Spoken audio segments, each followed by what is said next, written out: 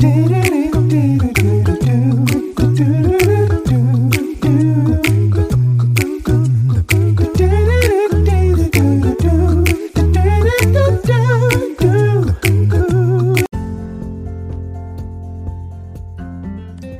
morning, good morning, good morning, and welcome to 5 Minutes of Motivation, your morning cup with Kimmy. I am your host. This is the place, the zone to get your morning started off on the right foot, where the only requirement is that you bring your cup and a listening ear so that I may fill it with a little bit of motivation, inspiration, encouragement, and of course to empower your day. It's come as you are, but you'll leave just a little bit better. You can listen in every morning, Monday through Friday while you're here. Don't forget to follow and to share. It is my pleasure to speak over your life daily. You don't want to miss it. Before we get started on today's topic, we'll take a quick break, but don't you go anywhere. We'll be right back with you.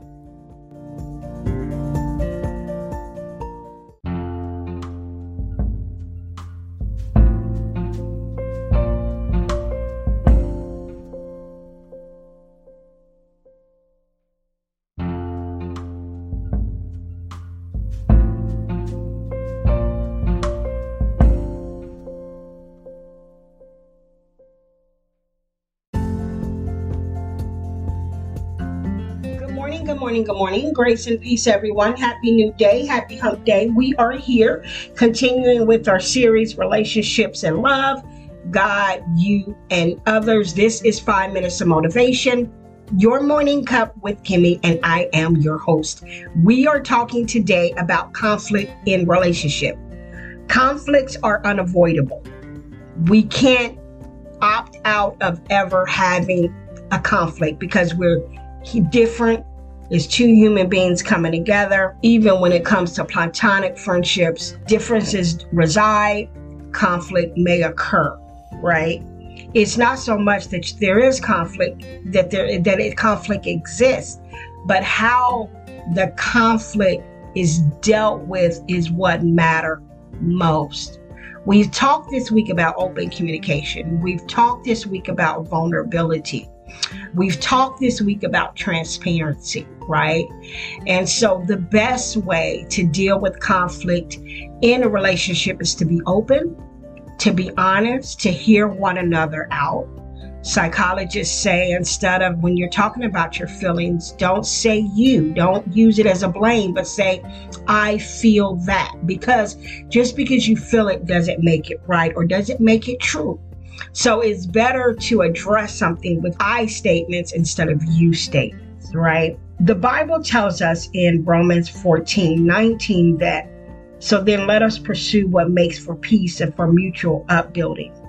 Ephesians 4:26 says, be angry and do not sin. Do not let the sun go down on your anger. When you love and care for someone and you want to see the other person happy, you want to make sure that you're communicating effectively, that you're not resorting to word taunting or accusations or tuning out the other person and what their needs are and what their desires are, but that you're both being mutually understanding and that your ultimate goal is to build one another up.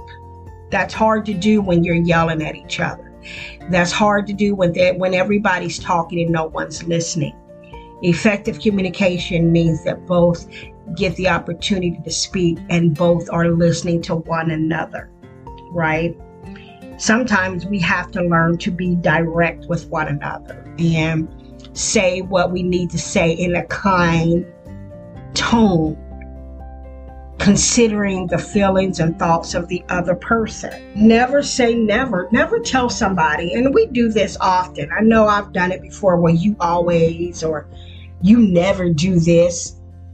That's an absolute. So it's probably not true that they never do this or they've always done that.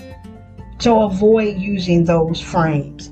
We also got to learn to pick our battles. Some of the things we argue about, oftentimes we don't forgot what we're arguing about, right?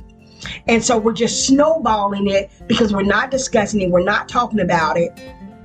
Or you have those couples who they just hold everything in, they let it build up, and then when that one argument comes through, it all falls on the table. All the things you've been wanting to say, all the things you've thought of, felt, whatever comes out because you withheld that communication. That is not effective communication. Remember, effective communication is open communication. Again, we talked about being able to listen. Do you hear what they're saying? Are you hearing what they feel, what their understanding is, not just what you want to hear? Sometimes what you want to hear is not what they're saying. Know when it's not a good time to discuss it. Sometimes we got to take a time out. Sometimes we got to say, wait a minute, until we both cool down, until we are able to come back in a peaceful manner. Let's stop talking for a moment. Let's just agree to come back at a later date and hash this out.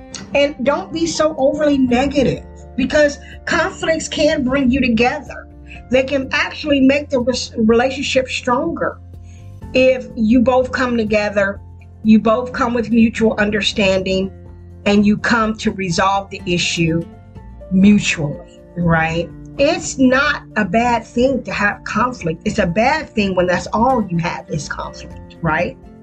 When there's absolutely no resolution, when there's absolutely no communication, when you're resorting to, I'm going to get my way tactics, At the end of the day, it's not about you, but it's about each of you. And it's about staying together, growing together, loving together. And with that at the heart of it all, that should make you want to work out your differences, right? That should make you want to come to some mutual understanding and forgiveness and love, and to hash things out in an amicable way without hurting the other's feelings, without putting anyone else down.